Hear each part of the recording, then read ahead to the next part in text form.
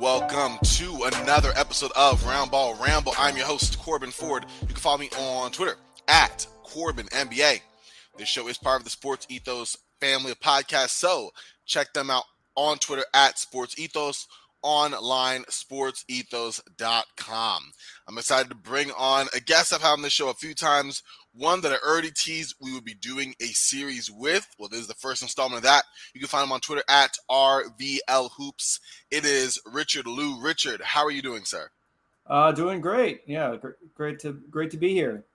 Absolutely. And by the way, if y'all were under a rock or didn't listen to some previous episodes, either is fine. Definitely make sure to check out Richard's Substack. I'll have the link for that in the description of the show, as well as Richard Liu just put NBA Almanac on Amazon. You'll find his work there as well. Just being a scout, former analyst, consultant. This guy knows his ball, and I'm excited to get into this with you, sir. We talked about this before, of doing a tank watch, if you will, just kind of monitoring the progress of teams that will be in the discussion, for better or for worse, for Victor Wembanyama, and just checking on them periodically. So if you look at Tankathon right now, we have 8 teams there. We already have 4 that we are going to talk about, but the easy ones are like Orlando, San Antonio, Detroit. Houston's climbed into a tie with Charlotte, but Houston's there as well. And then you have Charlotte, Chicago, the Lakers, and Miami. Of course, we know Chicago's pick will go to Orlando, and the Lakers will go to the Hornets, but to the Pelicans, rather, excuse me. But what we're trying to do here is really just take time. Richard and I have each scouted out 2 of these teams, 2 teams apiece, and going to give some insight as to what they've done well and why they might be in this situation. And what we decided to do was not look at the easy odd-on favorites for Wembanyama, but the 4 teams that, for better or worse, didn't want to be here. And so we've settled right now on the Hornets, the Lakers, the Bulls, and I'm forgetting one more team here. And the Oklahoma City Thunder. Thank you, Richard. Oklahoma City Thunder, interesting. That's another fun one we'll get to, because people probably did expect them to be there, but they're playing way better than expected. So we're going to start this bad boy off with Richard sharing your insights on the Bulls and what you see from them so far. Yeah, I mean, it's been interesting kind of to watch the Bulls over the past, week, these past few weeks, where, they just sort of look kind of disjointed as a team. I mean, a lot's been, if you actually go back and kind of just look at their record, since the second half of last season, I mean, they've been under 500 basically to this point. And an interesting just coincidence that has kind of occurred that just happened was this was also the time that Lonzo Ball went down with his torn meniscus, and he's had a hard time kind of recovering from this, as he was supposed to ramp up and get back for the playoffs, but then that rehab, he had to get shut down, and then he had another sort of complication, some kind of, I think it was some kind of inflammation or something like that. And so his loss has kind of been felt in the sense that they have a lot of sort of mouths to feed with Zach LaVine, DeRozan, Vucevic, some of their young guys, and Ball's their main distributor. And so you get this sense, you get kind of it's more of a competition for shots on offense versus, kind of more of a free flowing kind of, attack where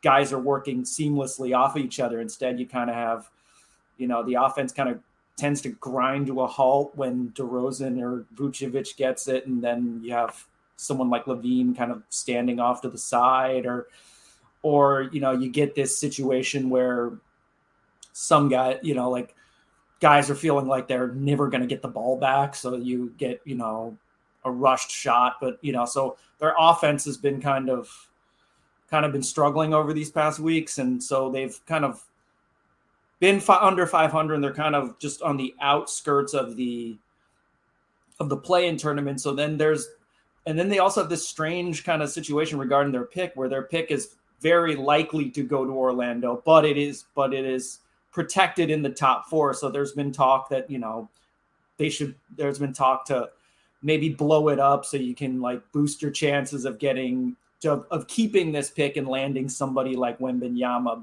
And so it's an interesting thing to see if they actually go through with something like that, where they do have some pieces that could be intriguing to a contender. Like, they could always, again, turn around and flip DeMar DeRozan for, flip DeMar DeRozan for a couple of first round picks. I mean, team like Phoenix would be a good match for that, where, they have Jay Crowder and, Dario, they have a match in salaries, and they're a team that doesn't really value the draft, as there was an ESPN article that, coming out that they usually, they're usually pretty willing to kind of include those picks in a deal. So they wanted to throw a couple of picks for DeMar DeRozan and get the mid-range Avengers together and just have like the best mid-range scorers on one team. That could be an option. And then that they have other guys, that somebody like an Alex Caruso, or like Kobe White might be somebody that could be interesting pickups that could get them some assets, and they could maybe bottom out. But then they're at a point where we're 6 weeks into the season, and it's tough to tell if they actually could lose enough to get that pick. And then also they might not get lucky in the lottery, so their pick might end up going to Orlando anyway. So that's kind of an interesting situation to watch, and where they're not quite they're not quite on able to contend for a legitimate playoff spot, but they'll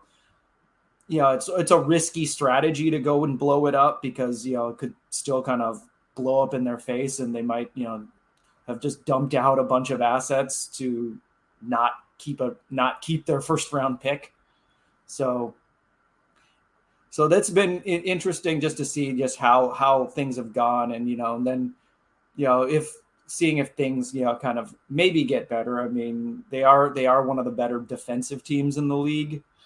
So they could always, if they work out their rotation, they might pick up a few games and slide into one of those play-in slots. Mm-hmm. But yeah, that's they've been kind of, just kind of up and down over the last, few kind of weeks or so. So, yeah. And we know it doesn't, benefit them to tank because of their pick going to Orlando. So the ideas that you outlined for them to probably try to get back, not contention, I think it's well past that time, right, for like a deep playoff run, but at least making the playoffs and digging themselves out of this hole are probably what you laid out, because the alternative really isn't an alternative. Yeah, that's really, I mean, maybe like retooling more than anything, just kind of picking at like a few of their guys to build around. Maybe, it's like if they can, they probably are more incentivized to build around LaVine because they maxed him out. And so he's going to be making, upwards of, somewhere $40 million a year for the next 4 or 5 years. So building something more around his skill set. And so maybe you might take somebody, maybe you can see if you could get something for, something for a Vucevic, where you can get, some pieces that fit a little bit better, so you don't have this kind of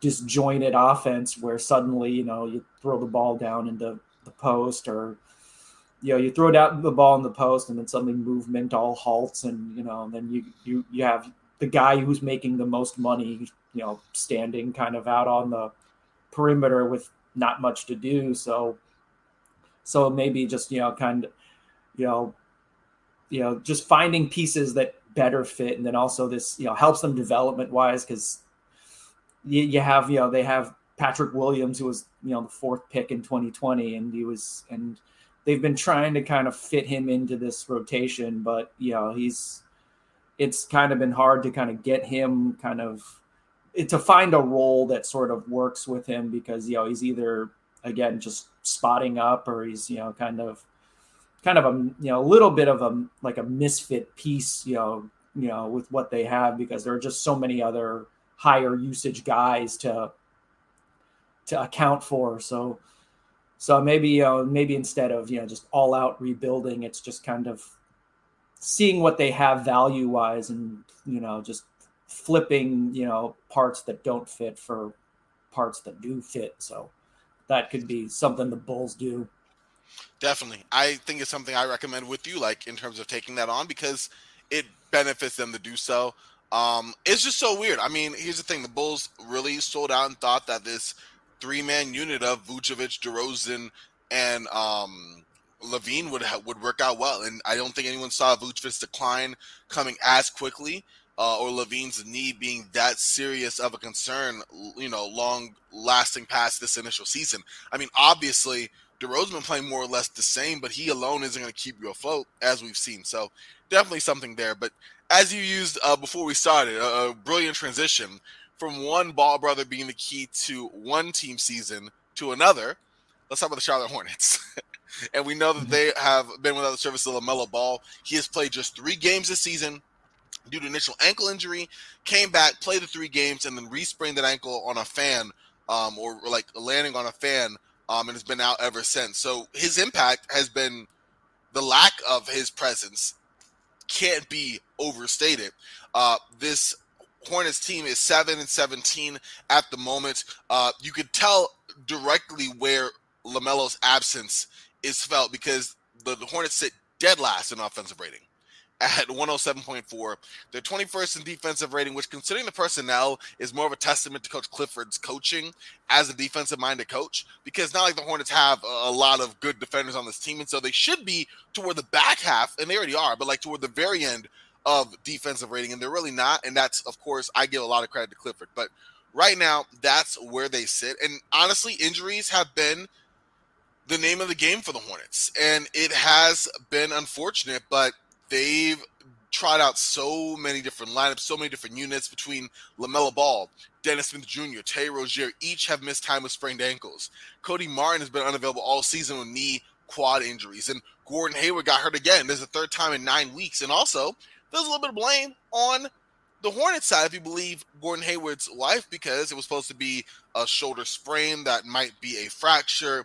A lot of mystery over there as well. So there has been a big hit to this team because of injuries. Their main guys have missed 70 games, and that's a number that is steadily growing. So that's been the issue of the Hornets. 16 players, only 2 of them have played less than 7 games. I think you've seen good moments from Kai Jones and Nick Richards. In the absence of any consistent offensive production, Terry Rozier has stepped up despite his shooting numbers being pretty awful, specifically from 3. And Kelly Oubre as well, even though Kelly Oubre is what Kelly Oubre is, which is a low percentage scorer. But he's been helpful as well. The problem is their impact hasn't been enough for this Hornets team to win. And I really think, Richard, that injuries are a big reason why, but we knew this team was going to be not one of the best teams coming in just because of the whole Miles Bridges situation that surrounded them. The fact they obviously with good reason did not bring him back, but also didn't replace him, didn't really make any moves, tried out the same roster minus one of your key contributors from the year before. I guess I have to ask you, do you think that this is something that we already saw coming? The fact that they were going to be woefully unprepared to actually compete at a serious level this season? Yeah, I think we kind of, the warning signs were there just because, especially if you look at their performance in the play-in games the last 2 seasons where they've been blown out. It's been horrible. They've been blown out in those games, and also they've kind of missed on a few on some of their draft picks where James Bouknight has not really worked out as kind of planned. They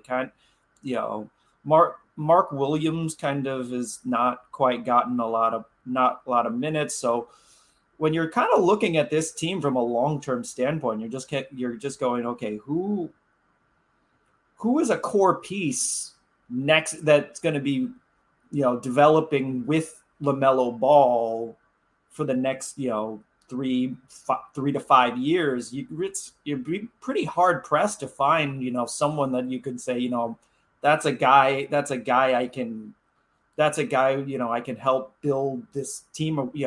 I can have him slide, play next to LaMelo Ball, and, we can build our team with, this group in place. So it's a lot of this is, LaMelo Ball is basically by himself for the next few years. So it almost is, they almost have to kind of nail this next draft pick at least to get him someone to play with for the for the next few years. Yeah, the foreseeable future. Yeah. And so, I mean, so along those lines, if you're looking at, December 15th is when a lot of the free agents that signed this summer are going to be eligible to be traded. And so you might see a ramp up of an activity in the next, in the time between December 15th and the trade deadline. If they're looking trade deadline, they don't have a lot of pieces that would say that might get them a first round pick, but if they can shuffle some, they have some veterans that some teams might find to be useful. And so if they can maybe buy low on a young guy that, kind of has some upside that hasn't quite sort of lived, hasn't quite panned out, an idea in mind would be someone like James Wiseman, where you I like that. Yep. They could flip somebody like, the Warriors. Kelly Oubre was the guy I was thinking because the Warriors value continuity, and their offense is very difficult for new people to pick up, which is why when they've contended, they just haven't made a lot of midseason moves. So Kelly Oubre would make a lot of sense because he was on the Warriors a couple seasons ago. So there's familiarity with the system, and he's had largely starter sixth man with them, so played an important role. So maybe it's like the Warriors might need some more wing depth, wing depth, behind Klay Thompson and Andrew Wiggins, and James Wiseman hasn't quite fit in with their system, and so this gives because he's more of a traditional kind of rim running, post up big man, so you kind of that might work better with Charlotte than it would with Golden State. And so that might be a trade idea to consider. And then other things kind of along that path where you find, kind of a younger guy, that isn't quite getting playing time or the role. Cam Reddish is kind of another guy that's kind of along those lines where he's kind of unhappy with his role. And so maybe if, there's, again, a veteran or two that the Knicks might want, there's another kind of there's a upside play that might be worth a shot for a team like the Hornets, where they can get someone, and those guys are young, they're kind of around LaMelo Ball's age. Yeah. Development wise, right? Yeah. So it's like, you got like a little bit of a group to kind of grow and develop and kind of take the steps to kind of being, a more solid playoff team. So that's yeah. No, I 100% agree. I think that makes a lot of sense. I guess when you describe this, it's almost like a team taking a step back, maybe acquiring and evaluating young talent and seeing how to form the best core around LaMelo Ball moving forward. So I have to ask you, is this more of a retooling type season for Charlotte? Do you think it's more of a rebuild? LaMelo Ball is young enough that could still be a thing, rebuilding this truly in this image? Does that looking at maybe jettisoning, Terry Rozier, obviously, like you mentioned, Kelly Oubre? I guess I just want to see what you think in terms of timeline, if you do think it's a rebuild or retool type situation, with Wembanyama, of course, being the prize, if, all things worked out. Yeah, I'd kind of go almost like soft kind of retool, just because, we're also, he's in his third year, so he's going to, LaMelo Ball's this is his third year, so next kind of summer, October, he's due for the max extension. So once, when you're looking at, once that kicks in, you want to kind of ramp up, kind of go for it and start winning. So in this time, while he's still kind of on a rookie contract, and some guys are coming off the books, like Gordon Hayward's contract is, it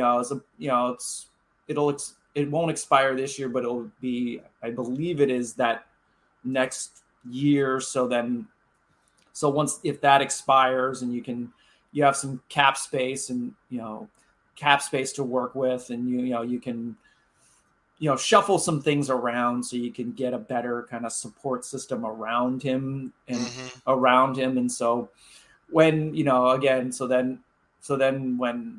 when Ball, is actually making one of these, making his max extension, you don't want there to be too many holes on the roster, or else, you're going to get capped out. Not a lot to work with. So it'll be like, so having pieces that can kind of help them win when that extension kicks in is going to be key.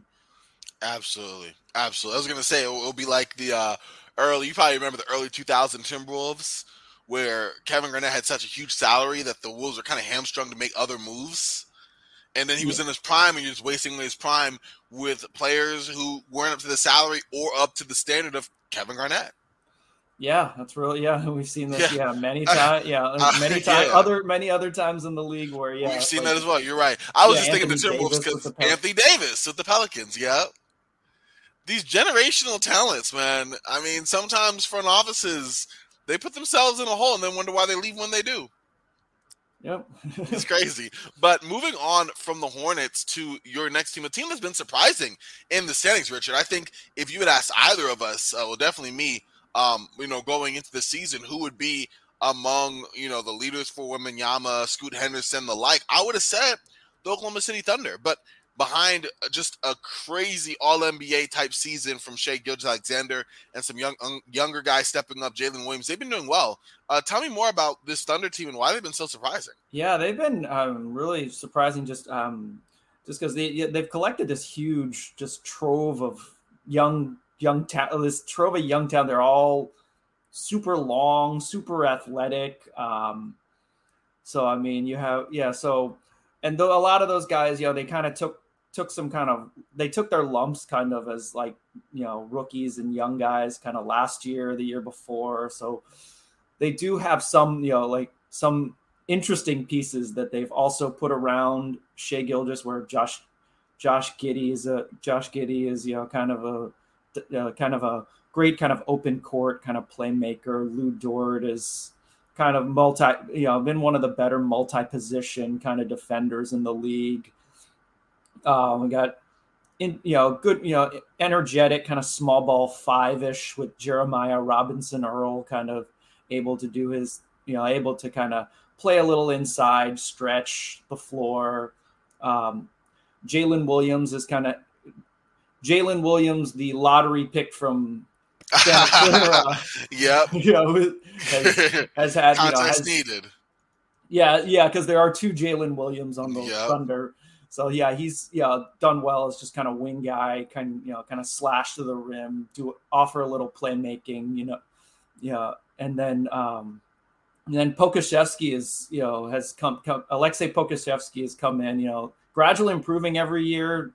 Gives them kind of a interesting kind of talk, like, kind of almost kind of a similar, like, kind of along the same kind of similar game to Bol, where he can handle the ball a little bit, kind of, make a few plays. His shot has developed really great, has really come on, this year where he's been pretty solid, spot up shooter, can kind of, roam kind of the weak side to kind of get steals, blocks. As a team, it is like the leanest team in the league, where you look on the court and Lou Dort is like the bulkiest guy on the floor. Where they were playing the Pelicans last week, and they were they were trotting out lineups where, like, Pokusevski's being out, just is matching up against Jonas Valanciunas, and he's like 70, Valanciunas got like 70 pounds on him. Zion Williamson's got maybe up like 80 to 100 pounds on anybody he was matched up with on. But they play, offensively they keep it really simple. It's a really kind of heliocentric kind of offense, kind of where Shai Gilgeous, SGA is kind of around the main focal point of the offense. Kind of let him kind of drive and kind of drive kick, kind of do his drive kick, kind of do his thing, and the other kind of four guys kind of come in real simplified roles. Even though like as a group they're not the greatest kind of shooting team, it kind of they play at a fast enough tempo where that offensively kind of works to help them generate points, and then defensively all that length and athleticism and their ability to kind of switch has kind of made them kind of a tough team, a tough team for a lot of, for people to play against. So they're in almost every game they play. And, even if they don't come away with wins, but, if teams aren't kind of bringing their A game, they can sneak out a win or two. So they've been interesting to watch. And in this sense, like, they're at this point where they've accumulated kind of all the assets they can.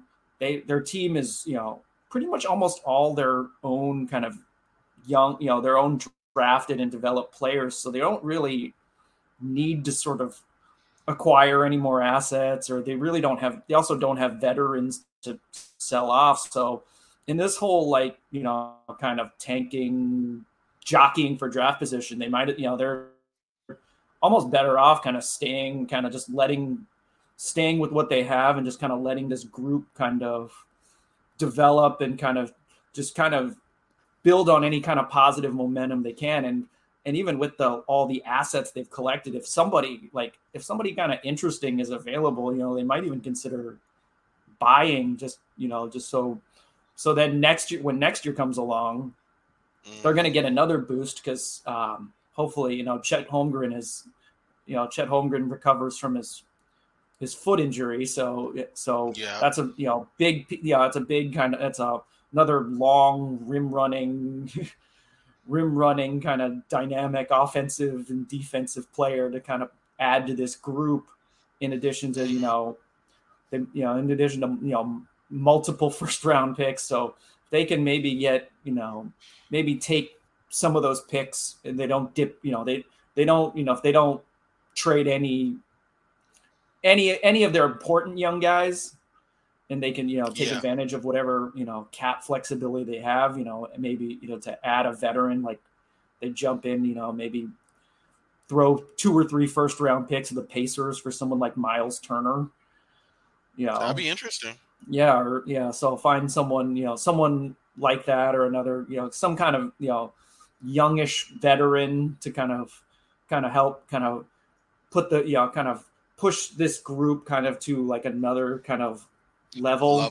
It could, and then, you pair that with just natural growth from, natural sort of organic growth from this group of players. They could be, they could be a legit playoff team,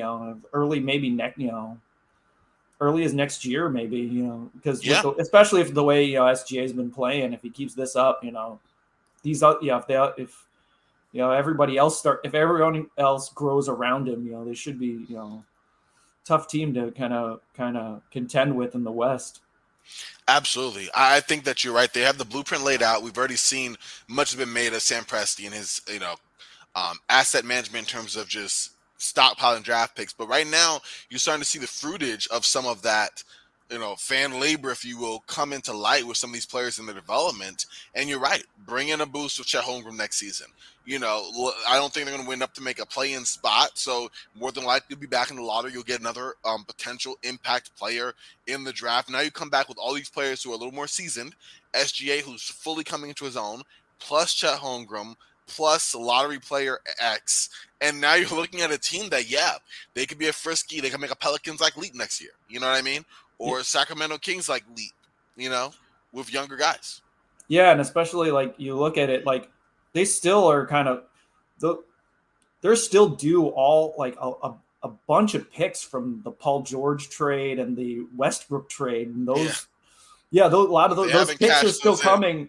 They haven't cashed those in, and they basically have more draft picks than they do available rotation spots. So it's almost right for them to kind of cash a lot of these in to make some kind of move. They've eaten some money over, to acquire some of the, picks that became players that now where they ate, some of Kemba Walker's contract. And so they have, some dead money, that's going to come off the books, as early as this summer. So they could easily kind of take that space and find, make a deal to, add, kind of a valuable veteran or two to just kind of help this group along, because now they're at the point where they don't need they don't necessarily need more young guys, but if really again, if they get lucky in the lottery and someone like Wembanyama falls into their lap, they'll definitely take him. Yep. No, you said it, they definitely would, and that's where you have them now in a spot where, again, like, they're still growing, and for those players, you're getting the most out of them, because you're right. Like, it's just a simple numbers game. There's going to be some of these guys on this roster that will not be on this team that are really playing to show, hey, we got some skills. Hey, we got some talent. If not, if you're Sam Presti in the front office, okay, well, we have XYZ pick. This player looks like a nice fit in our system, to make it work. Because, again, SGA just got his monster extension, but, in 2-3 years' time, it'll be Chet Holmgren's turn, and Josh Giddey will be in between that time. You're going to have players before they can start getting expensive, that now is the time to really yield the most out of this young, affordable talent that you have at your disposal.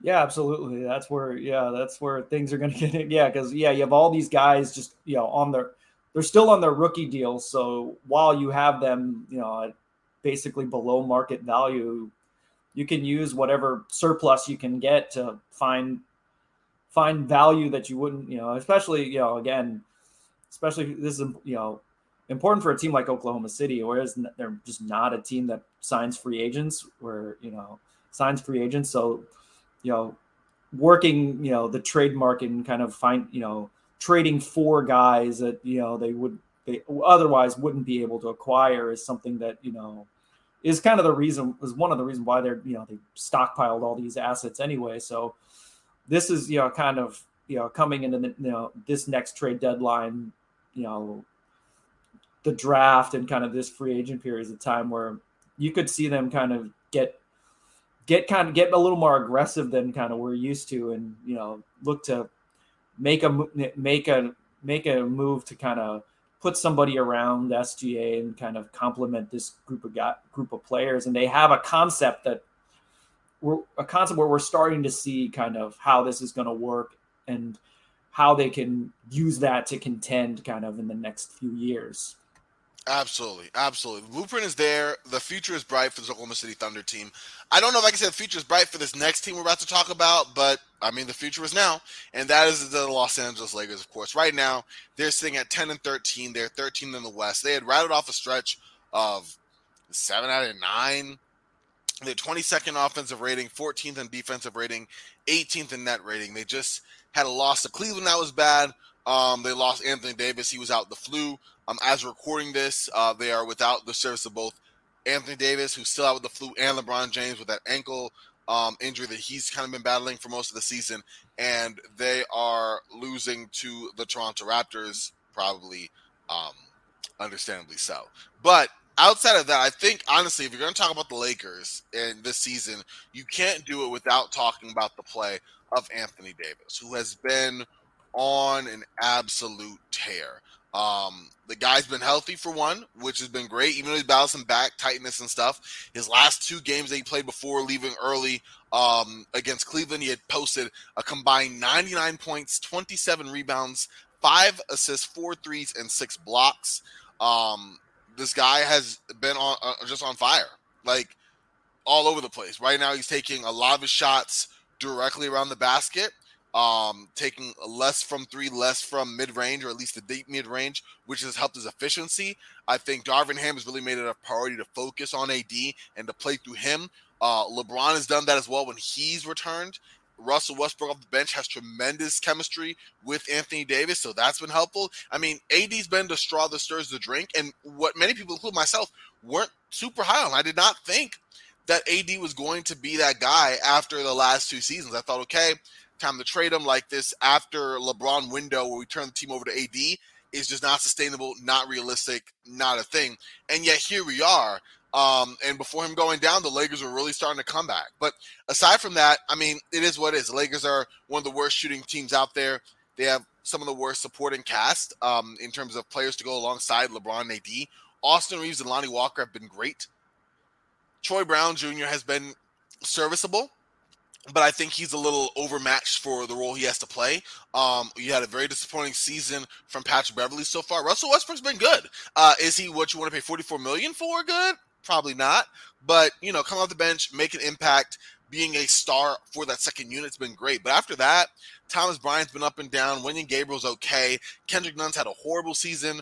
Wando Scotto-Anderson's not in the rotation anymore. Damian Jones with the player option, by the way, not in the rotation anymore. Like, it's not been a super good look for the Lakers outside of Anthony Davis, and then to a lesser extent LeBron, and then a lesser extent Russell Westbrook, and then to a lesser extent Austin Reeves and Lonnie Walker. So, they're in a spot now where, hey, December 15th comes around, players who recently signed can be traded.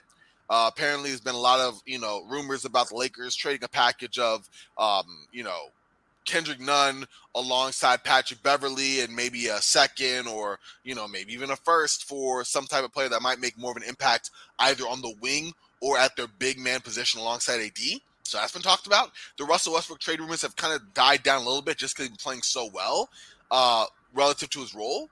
But the Lakers are in a tough spot because 13th in the West is still 13th in the West. It's been crazy. And the Lakers are still in the mix of it, but their margin of error is super thin. And we know that their pick isn't available. In fact, the next 2 picks they've been trying to dangle and trade, the 2027 and the 2029 first-round pick. So it's been tough for them.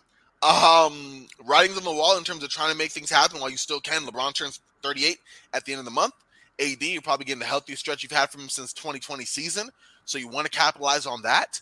And you realize that your pick, which is in a prime position for one of those top 2 players, is going to New Orleans, courtesy of the Anthony Davis trade. So I feel like the Lakers are kind of what we expected because we knew that it would only go as far as LeBron and AD took them or has taken them. But also, like, they don't have a choice. We talked about, like, the Thunder can play, both now and the future, or Charlotte can look to a real retooling type of year. The Lakers are right there with the Bulls.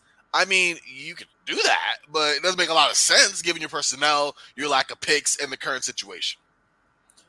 Yeah, it's a tough situation because, they don't have, again, they don't have a ton of flexibility because even, like, if you even, wanted to go rebuild, it's really just Anthony Davis. And that's as your main, as the main chip that can get you a return. Everything else, you're sort of, okay, seeing if you can, package Beverly, Nunn, maybe first round pick or 2. And then, maybe you pull somebody like a Bojan Bogdanovic or something, but then, again, like a lot of these names have been circling around for the past few months. So you wonder, like, if every other team around the league kind of knows the Lakers are shopping them, they kind of use that as almost almost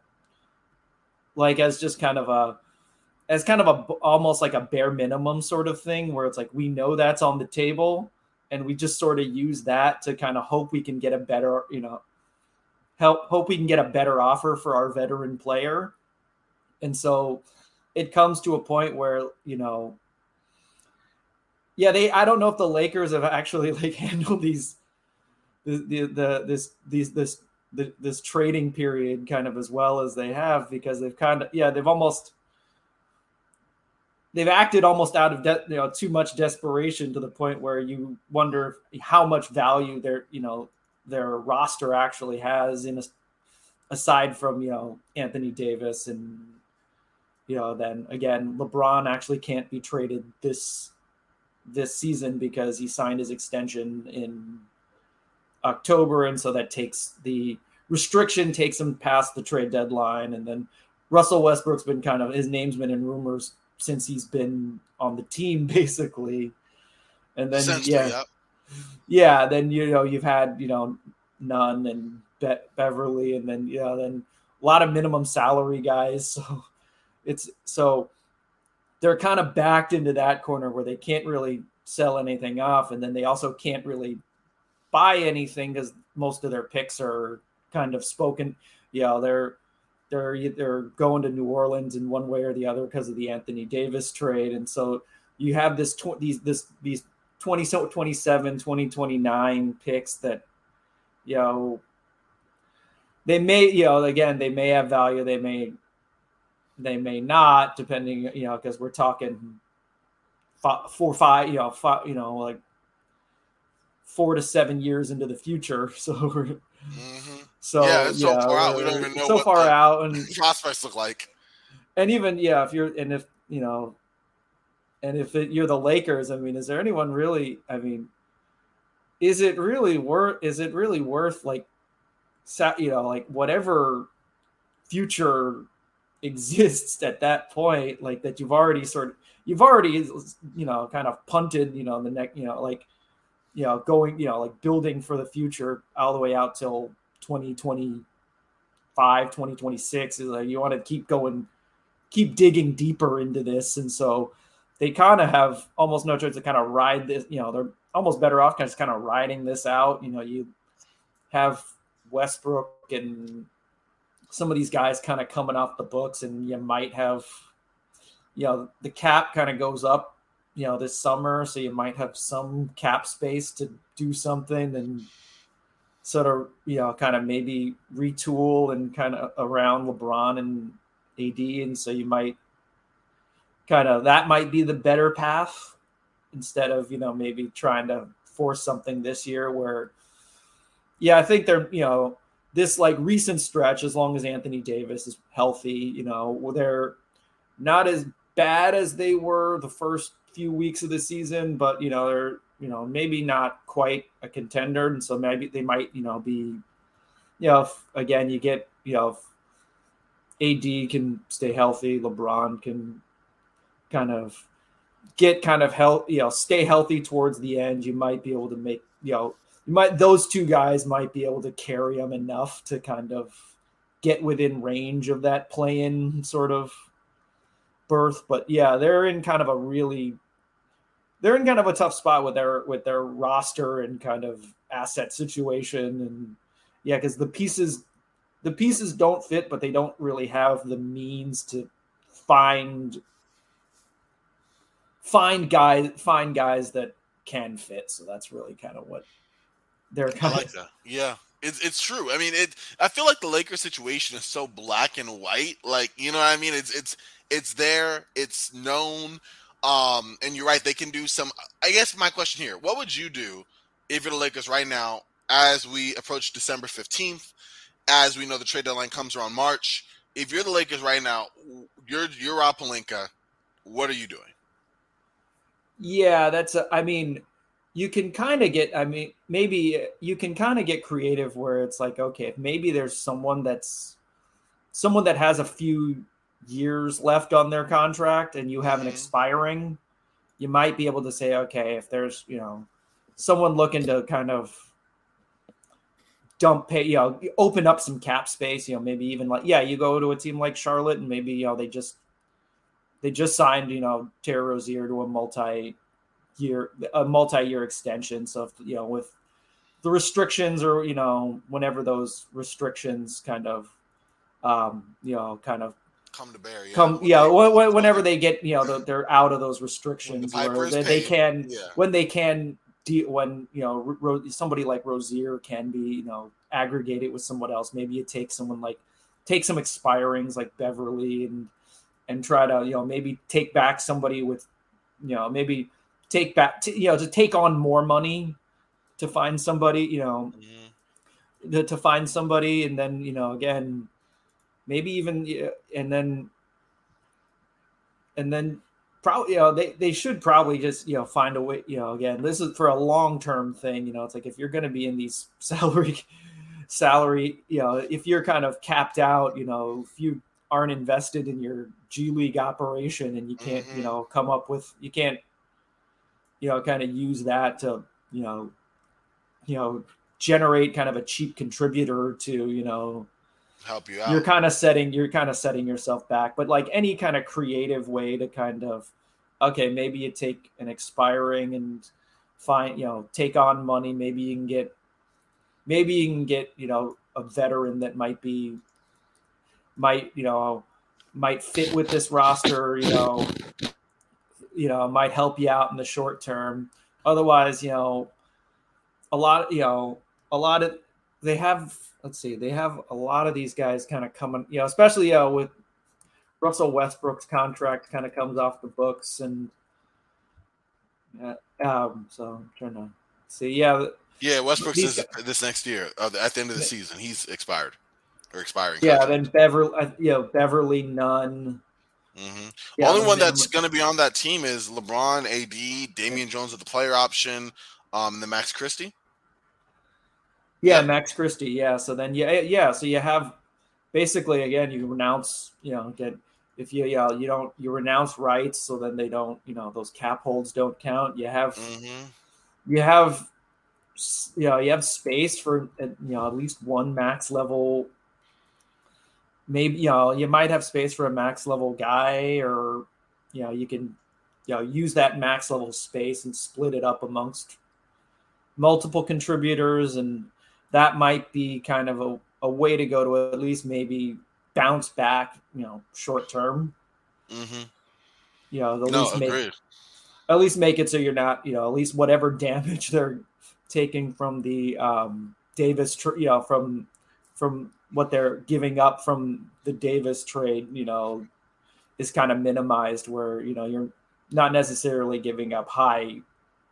Maybe it's like if you're giving up mid first round picks instead of high lottery picks, it kind of salvages the situation, and you might have a shot at the playoffs and kind of something like that. So it's going to be interesting, like you said. There's long shots, but there's possibilities for sure. We'll just have to see if those come into play.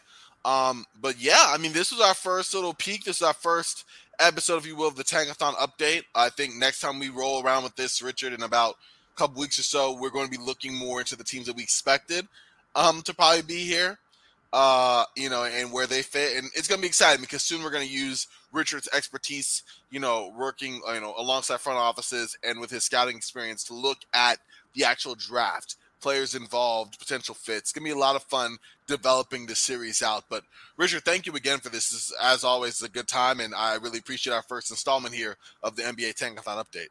Yeah, it was great. Yeah, thanks for having me. I appreciate it. Absolutely. No problem at all, man. Definitely make sure to check out Richard's work again on Twitter at RVL Hoops. I'll have the link for his Substack as well as his Amazon author link there as well. As for me, you can follow me on Twitter at CorbinNBA if you are so inclined. Definitely appreciate anyone looking in on that. But with that being said, check out Roundball Ramble wherever you get your podcast, Apple, Stitcher, YouTube, all of it. You want it. We have it. Look it out over there. Look out for it over there. There we go. But for Richard, for myself, we are Frosty. Y'all stay frosty, and I will talk to y'all real soon. All right, y'all.